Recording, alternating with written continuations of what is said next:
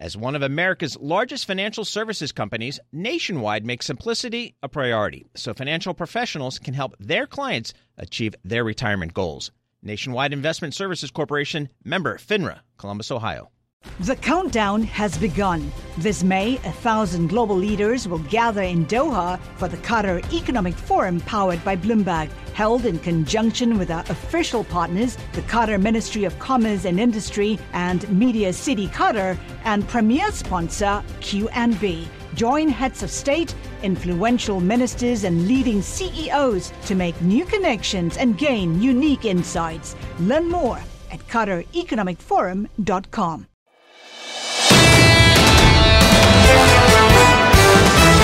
This is the Bloomberg Surveillance Podcast. I'm Tom Keene, along with Jonathan Farrow and Lisa Abramowitz. Join us each day for insight from the best in economics, geopolitics, finance, and investment. Subscribe to Bloomberg Surveillance on Demand on Apple, Spotify, and anywhere you get your podcasts, and always on Bloomberg.com, the Bloomberg Terminal, and the Bloomberg Business app. This is a joy, so lean forward, Global Wall Street. And for those of you removed from Global Wall Street, this will be a clinic. His name is Stephen Eisman. He's Senior Portfolio Manager at Neuberger Berman and the Eisman Group, and has a nodding acquaintance with a movie of a few years ago, Big Short. Thank you so much for joining us in studio. It's been I think it's been 3 years. 3 years. Almost exactly, yeah. And such. And it's good to have you. And we're going to have Mr. Eisman with us for the entire half hour. I want to go to what you and I studied, and he's always been associated with your Harvard, but the fact is he wrote his scientific revolution at Berkeley, and that is Thomas Kuhn and the paradigmatic shift. It's a word that I think is just hugely misused in investment and finance, and yet you're talking about a new paradigm. What is the new paradigm? Well, let me just add potential new paradigm. I'm not smart enough to know necessarily if it's going to happen, but I think it's something people need to think about. What's a paradigm? It's basically the assumptions about how you think that are so embedded in your brain that it's similar to how you breathe. You don't even think about how you breathe. And your paradigm, you don't just live it, you inhabit it. And paradigms in investing seem to last about 8 to 10 years or so. So if you go back to the 90s, people invested in large conglomerates like GE until that story began to fall apart during the recession. Then they turned to large financial institutions from 2001 through early 2008. They assumed that the people who ran those companies were geniuses until they realized that they weren't. And then with the Fed lowering rates to zero and keeping them there, you were essentially paid to take risk. And so people invested in growth stocks, largely technology stocks. And within technology stocks, the stocks that did even the best were those with large revenue growth but negative earnings. And that's the paradigm we've been living in for the last 10 years. So what could change it? I mean, obviously the Fed at some point, and I have no idea when that point is, will stop raising rates. The real operative question is, will they cut or will they leave them up there? Now, Powell keeps saying, I'm leaving it up there, and the market keeps saying, we don't believe you. So let's just assume, for the sake of argument, that he does cut. Then we'll go back to the old paradigm. People will invest in growth stocks again. But assuming you take him at his word, then I think the days of just investing in growth stocks and in hyper growth stocks is over. Now, it's not over yet, assuming I'm right. I mean, if you go back to 2009, the financials had their last hurrah after the world fell apart and the government bailed everybody out. 2009 was a very, very strong year for pretty much every large financial company. And then in 2010, it was over. And it was over for 10 years. So, I mean, where do I think – I mean, people don't change their paradigms easily. And sometimes they have to be hit on the head with a 2x4 multiple times before they realize that the way they've been thinking for a long period of time is no longer right. So, what's going to happen this year? I have no idea. Is this, if the Fed keeps rates high, will this be another great year for tech stocks and then we'll go into a new paradigm? I don't know yet. Well, they're conditioned by price action, Steve. You know that. I get the sense from what you're saying that you might think that the rally we've seen year to date is somewhat of a last hurrah for tech stocks. It might be. Like I said, if the Fed keeps rates high, for a long period of time, then people are going to, I'm not sure what the new paradigm is. I'm not Einstein, literally, who created a new paradigm. I'm not that smart. I'm not even close to that smart. Let me emphasize, I'm not even close to that smart. But where do I think it could go? I mean, maybe it just goes to a much more diversified portfolio. Maybe it goes a lot more to infrastructure-related companies. I mean, if the United States doesn't start spending, I mean, we're beginning to, but if we don't improve our infrastructure, all our bridges are going to fall down, literally. So I'm guessing at this point we go to more diversified portfolios. I don't think tech will be dead, but it'll be more focused on companies with actual earnings. People will focus on infrastructure companies. There'll be stock picking. That's where I think it'll go. Call me in a year, and I'll have a better idea. It's a different story. You can come back in a year. Well, I look forward to that conversation in 12 months' time. No, Steve, it's not just about what the Fed wants to do. It's what they should or shouldn't do based on the incoming information. So as you pointed out, in the last regime, the last paradigm, it wasn't just low rates, it was low inflation, low growth. Yes. Are there reasons to believe, based on what you've seen, that the inflation regime of the next couple of years will be higher, stickier than what we've seen in the previous 10? Are there reasons to believe that? Oh, I definitely think there is. I mean, the major reason why inflation has been low, and it wasn't the last 10 years, it's more like the last 25, is that the supply chain of the United States and all developed countries moved out of those countries to Asia, China, where the labor and the costs were much cheaper. What COVID proved to everyone was that while that supply chain was cheap, it was also incredibly brittle. And this is a 2x4 multiple times. So companies realize they can't have a brutal supply chain because it means that if something happens, they'll have no products. So you're getting supply chain moving back to the United States and other developed countries. That means that, the underlying, so you'll have a more resilient price chain, but prices will be higher. You are famous for The Big Short back during the home mortgage crisis. I was. Is there another Big Short type of trade in this paradigm shift?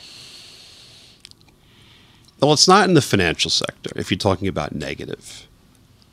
I would give applause to the vice chairman of supervision, the first one, Daniel Tarullo, who completely changed the banks, lowering risk, killing leverage.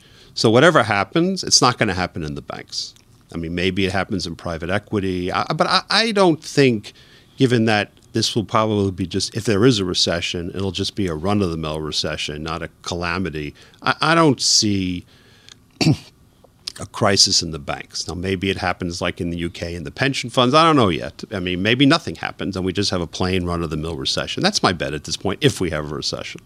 I want to go to a chapter in the Michael Lewis book, The Big Short, which was a long quiet. Some would say the long quiet was the artificiality of low real rates that we've seen for well in excess of 10 years. We return to a real rate environment. On the paradigm story, we can go from Thomas Kuhn to say someone like Nassim Taleb, who says the gravity's come back into our financial physics. And then we go on to you that say we have to deal with a new paradigm, which to me is potentially.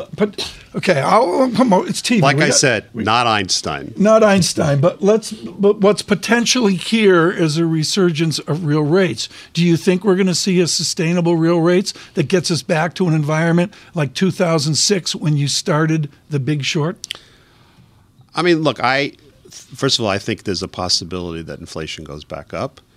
You were mentioning before used cars. I just sold my used car and had 85,000 miles on it, and I got a price I was shocked by. So, I mean, I'll tell you one thing that I've been doing lately, which I haven't done in 15 years. Our group's been actually buying bonds, at least some bonds. And when we have cash, we either park it in a money market fund that yields over 4%, shocking, or we even buy, 3-month treasuries with a yield of 4.6%. I'll say it again, 4.6%. So, as long as rates stay high, the old paradigm of, what was it called? TINA, there is no alternative. It's not true that there's no alternative. I mean, when we tell our clients you can have something at very short-term duration with a yield of 4.5% with zero risk, they're happy to park some cash. Dan Skelly of Morgan Stanley said the same thing this morning. You get paid to wait now. Quite literally. 4.5%. Yes. 5%. So we've had these big moves in the equity market. Can we talk about the mix of what you like in equities at the moment? The likes of Rio up more than 30% from the lows at the end of October. We're starting to see the miners outperform. We're starting to see the old economy outperform. We've bought some miners very recently. It's partially an infrastructure story. If you look at a chart of those stocks, I don't think they've done anything in 20 years. So, assuming that the resurgence of infrastructure continues to occur, the miners will do pretty well here. Do you think that there is a bet to really go much more into bonds and cash, even as you play in some of the old economy that's coming to the fore again? In other words, can you give us a distribution that you're looking for? Look, I think you can still invest in tech, but you have to be much more selective. We have a much more diversified portfolio right now. There's some infrastructure, there are a few financials, there's healthcare, there's some utilities, which is a story also of infrastructure. So,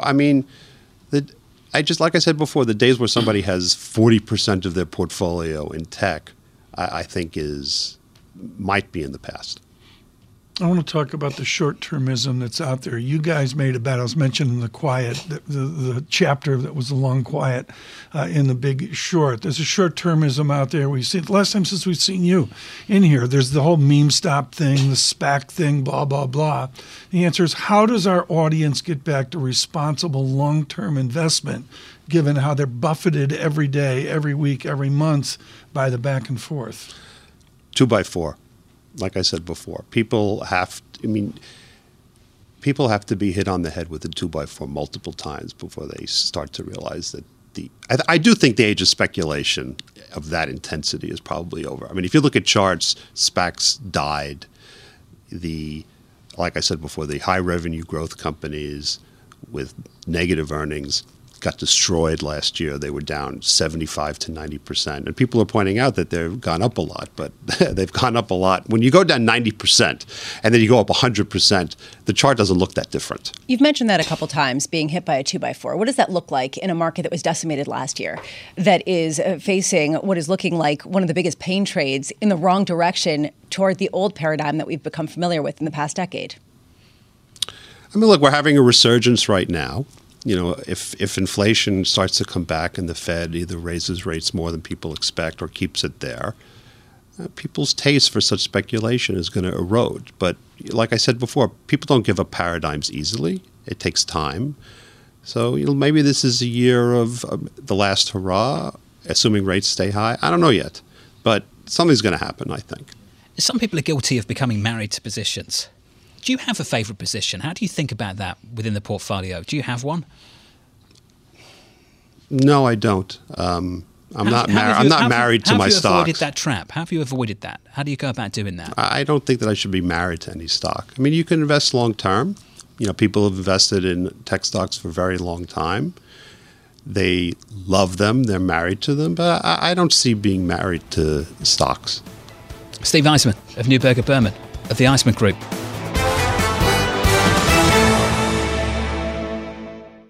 Nobody ever says make it complicated. That is why Nationwide makes simplicity a priority by providing financial professionals with straightforward, client-ready resources.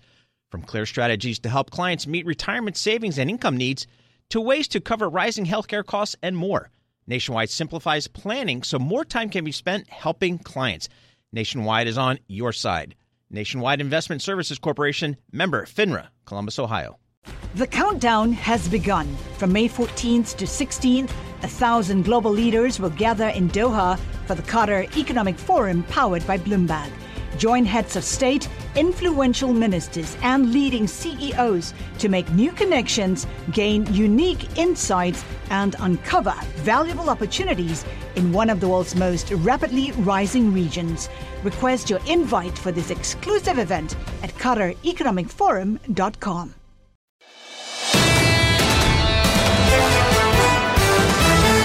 Joining us right now is John Stolfus, Chief Investment Strategist at Oppenheimer Asset Management. John, wonderful to catch up with you. I know you're more constructive than most, especially coming into 2023, and so far, so good. Mike Wilson of Morgan Stanley this morning says price is about as disconnected from reality as it's been during this bear market. What would you say back, John? I'd say Darth Vader. I disagree with you. Let the force be with us.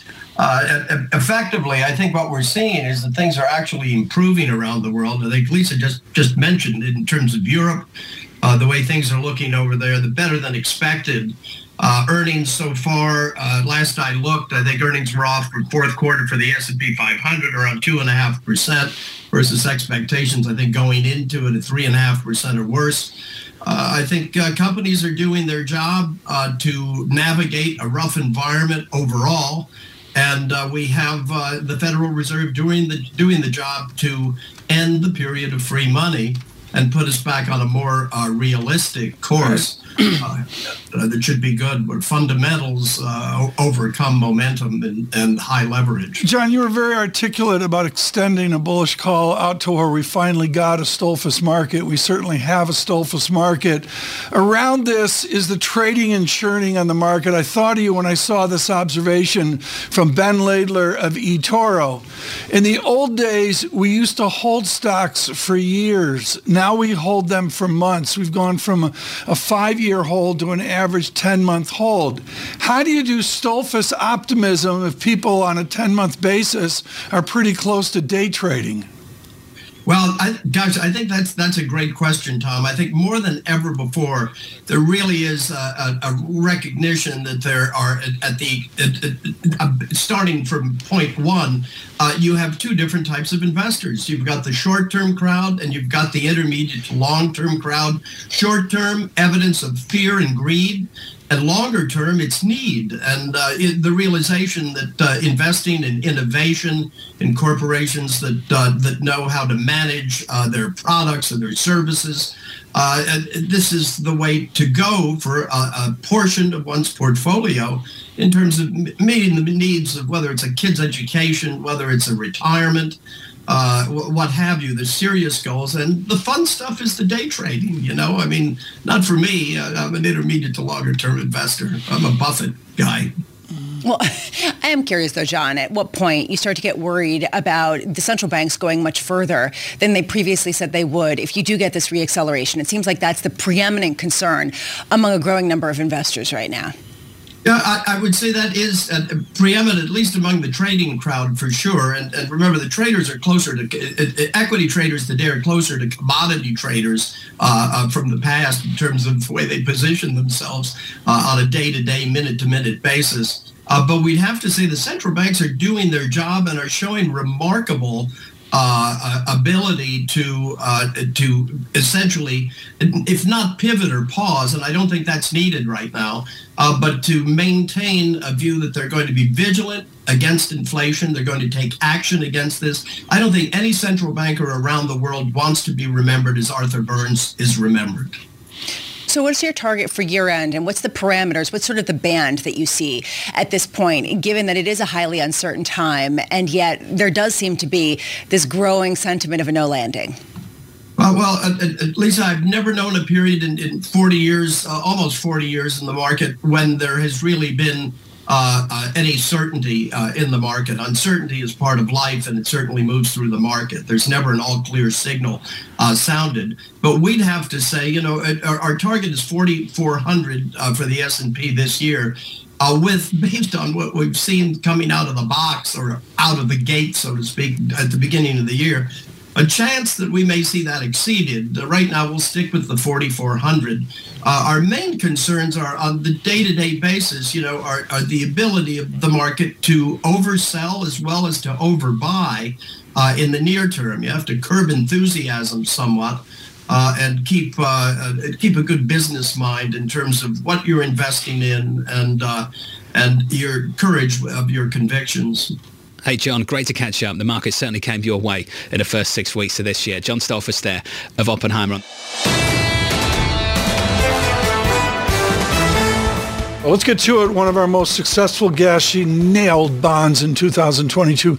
Priya Misra, associated with the 10-year yield at TD Securities. Priya, I want to go inside to the 2-year yield. How do you look at the 2-year yield? How do you establish a collar around how the 2-year yield may act? Sure. So thanks for having me on. I think the 2 years is all about that end point of the hiking cycle. How long is the Fed going to keep it there? And then when are they going to cut? I think we should talk about when they're going to cut, because inflation's likely to come down at some point. Now, we're looking for cuts next year. But I think what is the market pricing of that end point, that pause, and then when do they cut? It's all going to come down to inflation. I think inflation and later on this year, I think it's going to come down to the labor market. The labor market's still very strong. So I think that inflation print, we get one CPI tomorrow. If core services ex shelter remains strong, which is our view, the Fed is not stopping yet. I think they're going, in our view, 2 more 25s. I would say there's a decent chance of another 25, and then they pause. Again, I think it's going to depend on how quickly does that service inflation come down, which will allow them to start to cut rates. So I think it's only when we get into that 2.5%, 3% inflation sustained basis can the Fed start to, make policy a little less restrictive. So we're looking for the 2-year actually. I would say the market's actually pretty well priced for that end point of the hiking cycle. I do think the pause can be a little longer. So a little bit higher to 2-year rates is what we're looking for. So, Priya, we're dancing around it a little bit. Let's put you on the spot. Do you think we are sufficiently restrictive? Any evidence of that whatsoever? I think we are. And I get a lot of pushback on that because the data is strong. So number one, there are lags, long and variable lags. I think we're in that process of lags. The fact that the consumer has so much still accumulated savings, now these savings are coming down, but I think that's actually widened that lag period. I don't think the lags are shorter. I know markets price it in, but for the consumer to actually start to cut back on spending, and I think they are starting to cut back, but the labor market is strong and I still have accumulated savings. When those savings run out, in our view, that happens in the second half of the year, that's when the consumer starts to cut back. So, I think policy is restrictive. Real rates well north of 1% is going to have an impact on the consumer. I think it just is going to take some time. We haven't had a shock to the system. I think the last 2 recessions have been shock-led, which is why the market's just waiting for the data to fall apart. I think it's going to be a slow grind. It's like that last mile when you're running that marathon. You slow down. It feels really long. I think we're in that moment, and the market's impatient. So that's why we're moving from, hard landing, soft landing, no landing. I still think that real interest rates, well north of that 50 basis point that we think is normal, that is restrictive. It just is taking a while for that to slow the U.S. economy down. What does restrictive mean in terms of the likelihood of a hard landing, of a recession that a lot of people have written off? Sure. So I think, what's going to be tricky is as the economy starts to slow down, can the Fed respond? I don't think we're going to get any fiscal response. In fact, into the debt ceiling, we might actually get some spending cuts. What makes us more nervous about a hard landing is policy is restrictive, the economy starts to slow down, and then we wait for the Fed to respond. We wait for the Fed to stop QT, to start to cut rates. And we think the inflation environment is going to prevent them from doing that. And so if policy remains restrictive for longer, that soft landing very quickly starts to look like a hard landing. Every hard landing sort of starts looking like a soft landing in the beginning. That's what I do worry about. Now, if we're lucky and inflation actually does start to come down, I think the Fed can respond and then we can perhaps get that soft landing. Well, but that it's going to depend on that inflation outlook. Just quickly, Priya, what does that mean in terms of 10-year yields? If there is this feeling of the first option where you end up with a hard landing, does that mean that 3.7% on 10-year is positive, is attractive right now, and that yield curve inversion could go much, much deeper? I do think it can go more deeper. I think we're getting to that attractive level. Is 3.75 the highest we're going to get? We could perhaps get closer to 4%. I think legging into duration now does start to make sense. I would say terminal rate pricing is pretty fair. The rate cuts look a little bit early in our view, but I think they are going to have to cut rates next year. I think starting to leg in 3.75, add more as we get closer to 4%. Global rates, watch global rates. I think that can maybe push, the U.S. 10-year closer to 4. I think you're getting to levels where duration risk is going to look more attractive than equity risk, more attractive than credit risk, given how much, credit spreads have compressed. And that was a green light from TD to start buying the 10-year. Priya Misra of TD. Priya, thank you.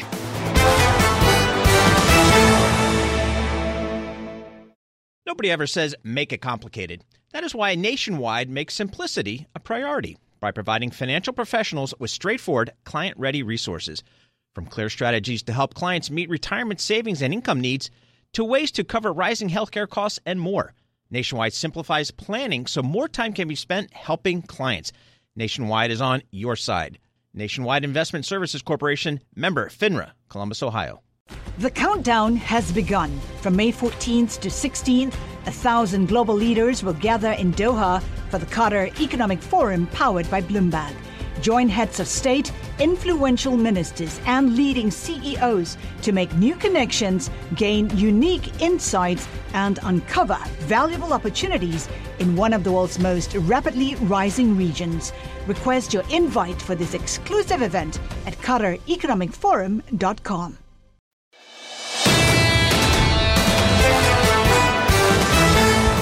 Right now, to sum all this, to speak of the greater economics and particularly the transatlantic economics, Megan Green joins us, Global Chief Economist, Kroll Institute, with her academics here and there, her work with the Financial Times. Megan, thank you so much for joining us. You wrote in the FT, I think early December, about the recession wait. Give us an update right now on the recession we're all waiting for. Yeah, that's right. I mean, this will be the most anticipated recession we'll have ever had if it materializes. And I have to say, now it looks less likely to materialize than it did 2 months ago, for example. But I still think it would be incredibly weird if we didn't get a downturn, given the aggressive pace of rate hikes. The labor market has held up really well. And I wonder if that's to some degree a result of labor hoarding. We don't really have a great way of measuring labor hoarding. It's mostly anecdata rather than actual data. But I do think that labor hoarding could change on a dime if companies feel like their earnings are starting to turn, rates continue to go higher. Then I think they might figure, well, maybe we should lay these people off rather than trying to get through this rough period by keeping them on our balance sheet. And when the labor market declines, that's what will spark a recession. One part of your academics, Megan, is the idea of aggregate versus the modern theory of looking at this, looking at that, looking at the itty-bitty things, and not the sum. What I find interesting is the parts of America booming. Torsten Slok at Apollo has a chart out this morning on booming air travel over the last 5-6 years, and yet other surveys, John Farrow mentioning one survey where half of America's flat on their backs. Are you aggregating EU, British, and American data, or do you have to break it apart? So I think looking at it more granularly is really important. In the U.S. in particular, given how weird the economic indicators are, it is worth looking at things by sector. And I do think that there is a chance that we don't get an overall recession in the U.S., but instead we get a series of rolling recessions where you have manufacturing and contraction while services are expanding significantly. Then services come off.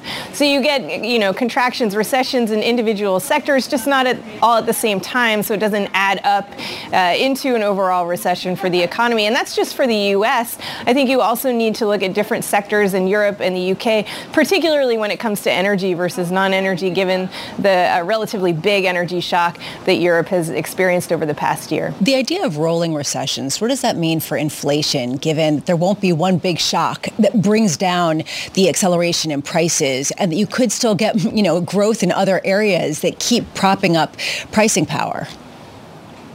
So I think that means that inflation will be difficult to bring down. I always thought that to get from 10 to 6% inflation was going to be a whole lot harder than getting from 6 to 2% inflation. I think that continues to be the case, particularly if we have parts of the economy that are remaining buoyant and so are providing demand as the Fed is trying to lean against demand to bring it back into line with supply so that we stop getting an acceleration in prices. So I think it will just mean that inflation is more persistent than we had previously thought.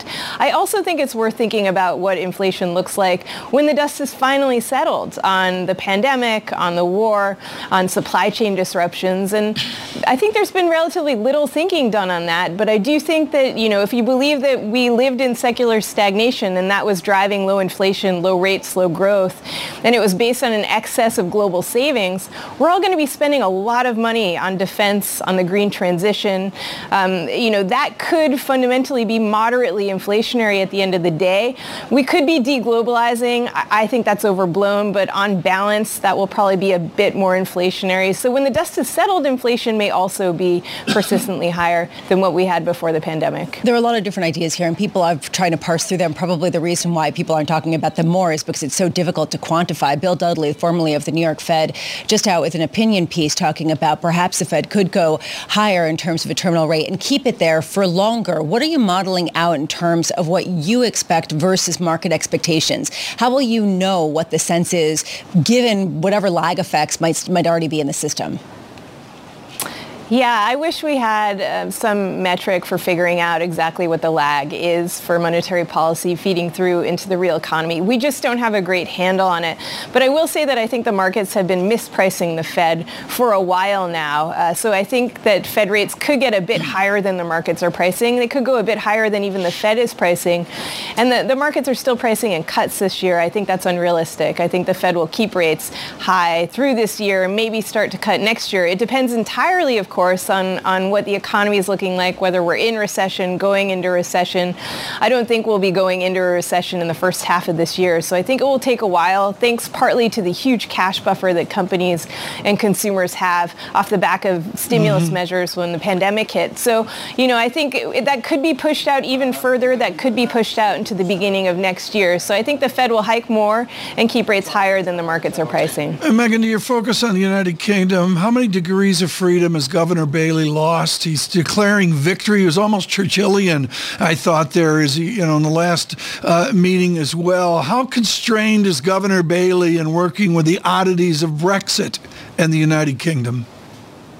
Well, Brexit is clearly causing a lot of uncertainty in the UK economy, and I think that's probably been a drag on business investment, which really leveled off after the 2016 referendum and hasn't bounced back since. And that's a drag on productivity growth. You can have wage growth, and it doesn't have to be inflationary as long as you have productivity growth. But what we have in the UK is really high wage growth, much higher than in the US, with much lower productivity growth. So there is a risk of that being persistent inflationary. And that's the challenge that the Bank of England really has to grapple with now. Megan, thank you for the brief. Look for your next writings in the Financial Times. Megan Green is with Kroll Institute. What a highlight for us to begin the year looking at the risks that Eurasia Group sees. It's really a wonderful, informative way for us to kick off the year. And we do that with Ian Bremmer, who I believe did not have a risk like this in his Power of Crisis. Dr. Bremmer joins us this morning, of course, the force at Eurasia Group. Ian, this is incredibly difficult. You and I have talked about this over the years. There's early Erdogan, there's middle Erdogan, and now there's Erdogan crushed. I saw on an internal feed on here on Friday of Mr. Erdogan and various leaders dressed in black, and the only image I've seen equivalent to it was Rudy Giuliani and Mayor Bloomberg after 2001. How does Mr. Erdogan and the people of Turkey regroup off 30,000 dead in southern central Turkey? You can't. It's staggering hardship, and with thousands and thousands of bodies still trapped. And the survivor stories, of course, everyone at this point feels like a miracle. But the devastation being felt by Erdogan, and of course across the border with much worse infrastructure as well in Syria. It's really, it's hard to fathom. It's hard to talk about. But of course, on your show, we're also talking about elections that are coming up in Turkey in May. And the fact is that Turkey has limited democratic institutions. This allows Erdogan to have a lot more control over what his people see over the media, as well as how well the opposition can compete against him. And the reality of this devastation also means that the opposition has had to wait in coming up with their own, the consolidated candidate, opposition candidate. So they're not able to run their campaign because everyone, of course, is now having to focus on this horrible, horrible tragedy. So, I mean, much as it pains me to say this, the reality is that Erdogan comes out of this crisis a little bit more likely to be reelected. Does he re-embrace, Ian, a view to the West and NATO? Does he look north within the very complex Black Sea politics with Mr. Putin? Or does he look south as he always wanted to be an international voice in the Levant? Well, let's first of all recognize that even before this earthquake, Erdogan was perhaps one of the most effective international interlocutors between Putin and Zelensky. He helped facilitate the Black Sea food deal, the only piece of good news really that's come out of this war over the last year. So that engagement has been helpful, and the Americans appreciate it.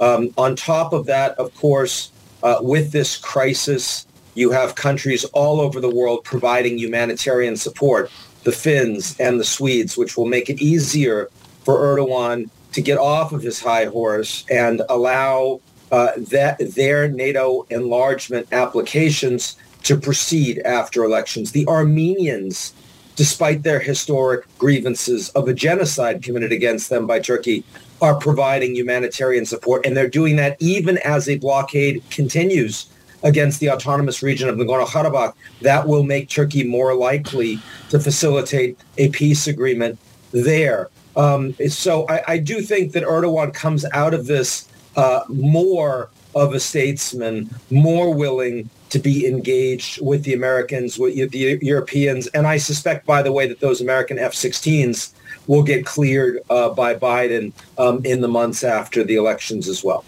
Meanwhile, shifting a bit more to the east, Ian, when we talk about the potential risks, we have to talk about the UFOs and the balloons that have been shot down above United States airspace. What are the contours of a new Cold War between the U.S. and China that a lot of people are trying to game out at this point? Well, one, we're not in a new Cold War, and the Biden and Xi have both said consistently that that is the reality of today's politics, and they want to avoid it. That continues to be true with what's happened over the last week. Let's be clear, the American administration believes that the purpose of this balloon surveillance program is a backup by the Chinese in case in a conflict with the United States, they lose their satellite capabilities, which are far more capable in engaging in surveillance than any balloons. In other words, if there were a military crisis over Taiwan, how would the Chinese be able to continue to assess, sort of intelligence around the world, including principally for the United States? So the U.S. government at no point believed that these balloons were reflected a significant additional intelligence threat to the United States at all. And that's one of the reasons why before this was made known publicly, before this became a headline, Blinken was still going to travel to China and meet with Xi Jinping. And the Americans had literally zero intention of shooting anything down. But of course, once it got in the headlines and once you saw, everyone standing up and saying, we've got to be tougher against the Chinese, then Biden had to pull off the trip.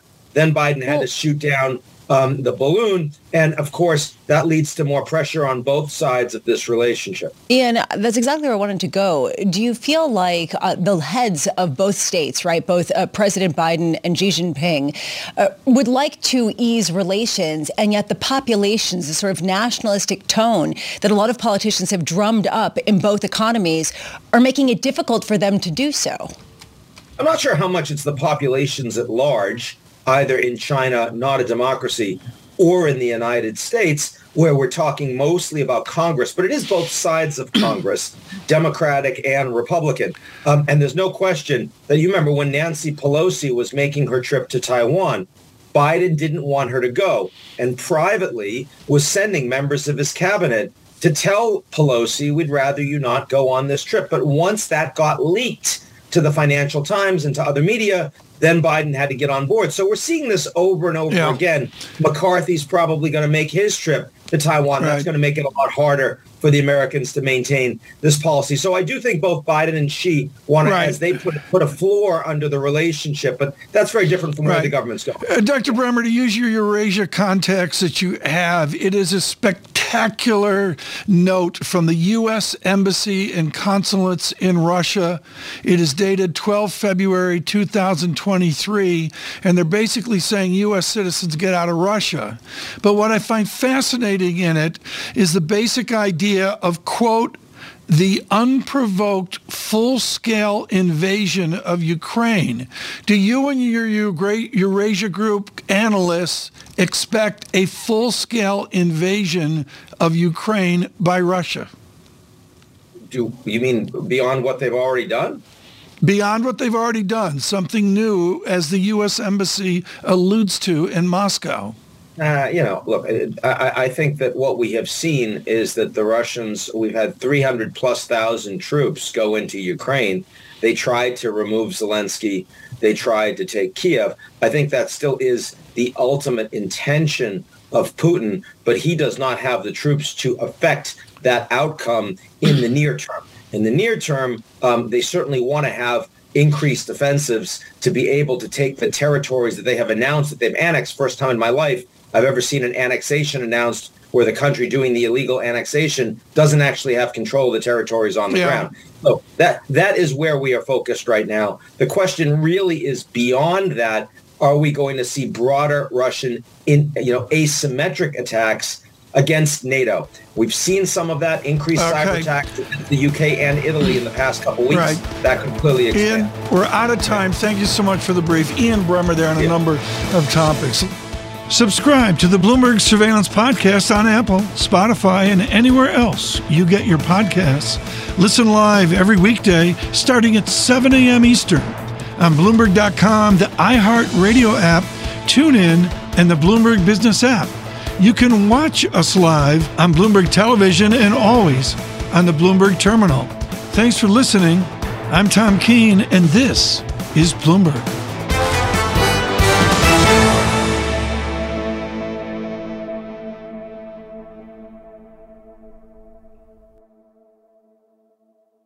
The countdown has begun. From May 14th to 16th, 1,000 global leaders will gather in Doha for the Qatar Economic Forum powered by Bloomberg. Join heads of state, influential ministers, and leading CEOs to make new connections, gain unique insights, and uncover valuable opportunities in one of the world's most rapidly rising regions. Request your invite for this exclusive event at QatarEconomicForum.com.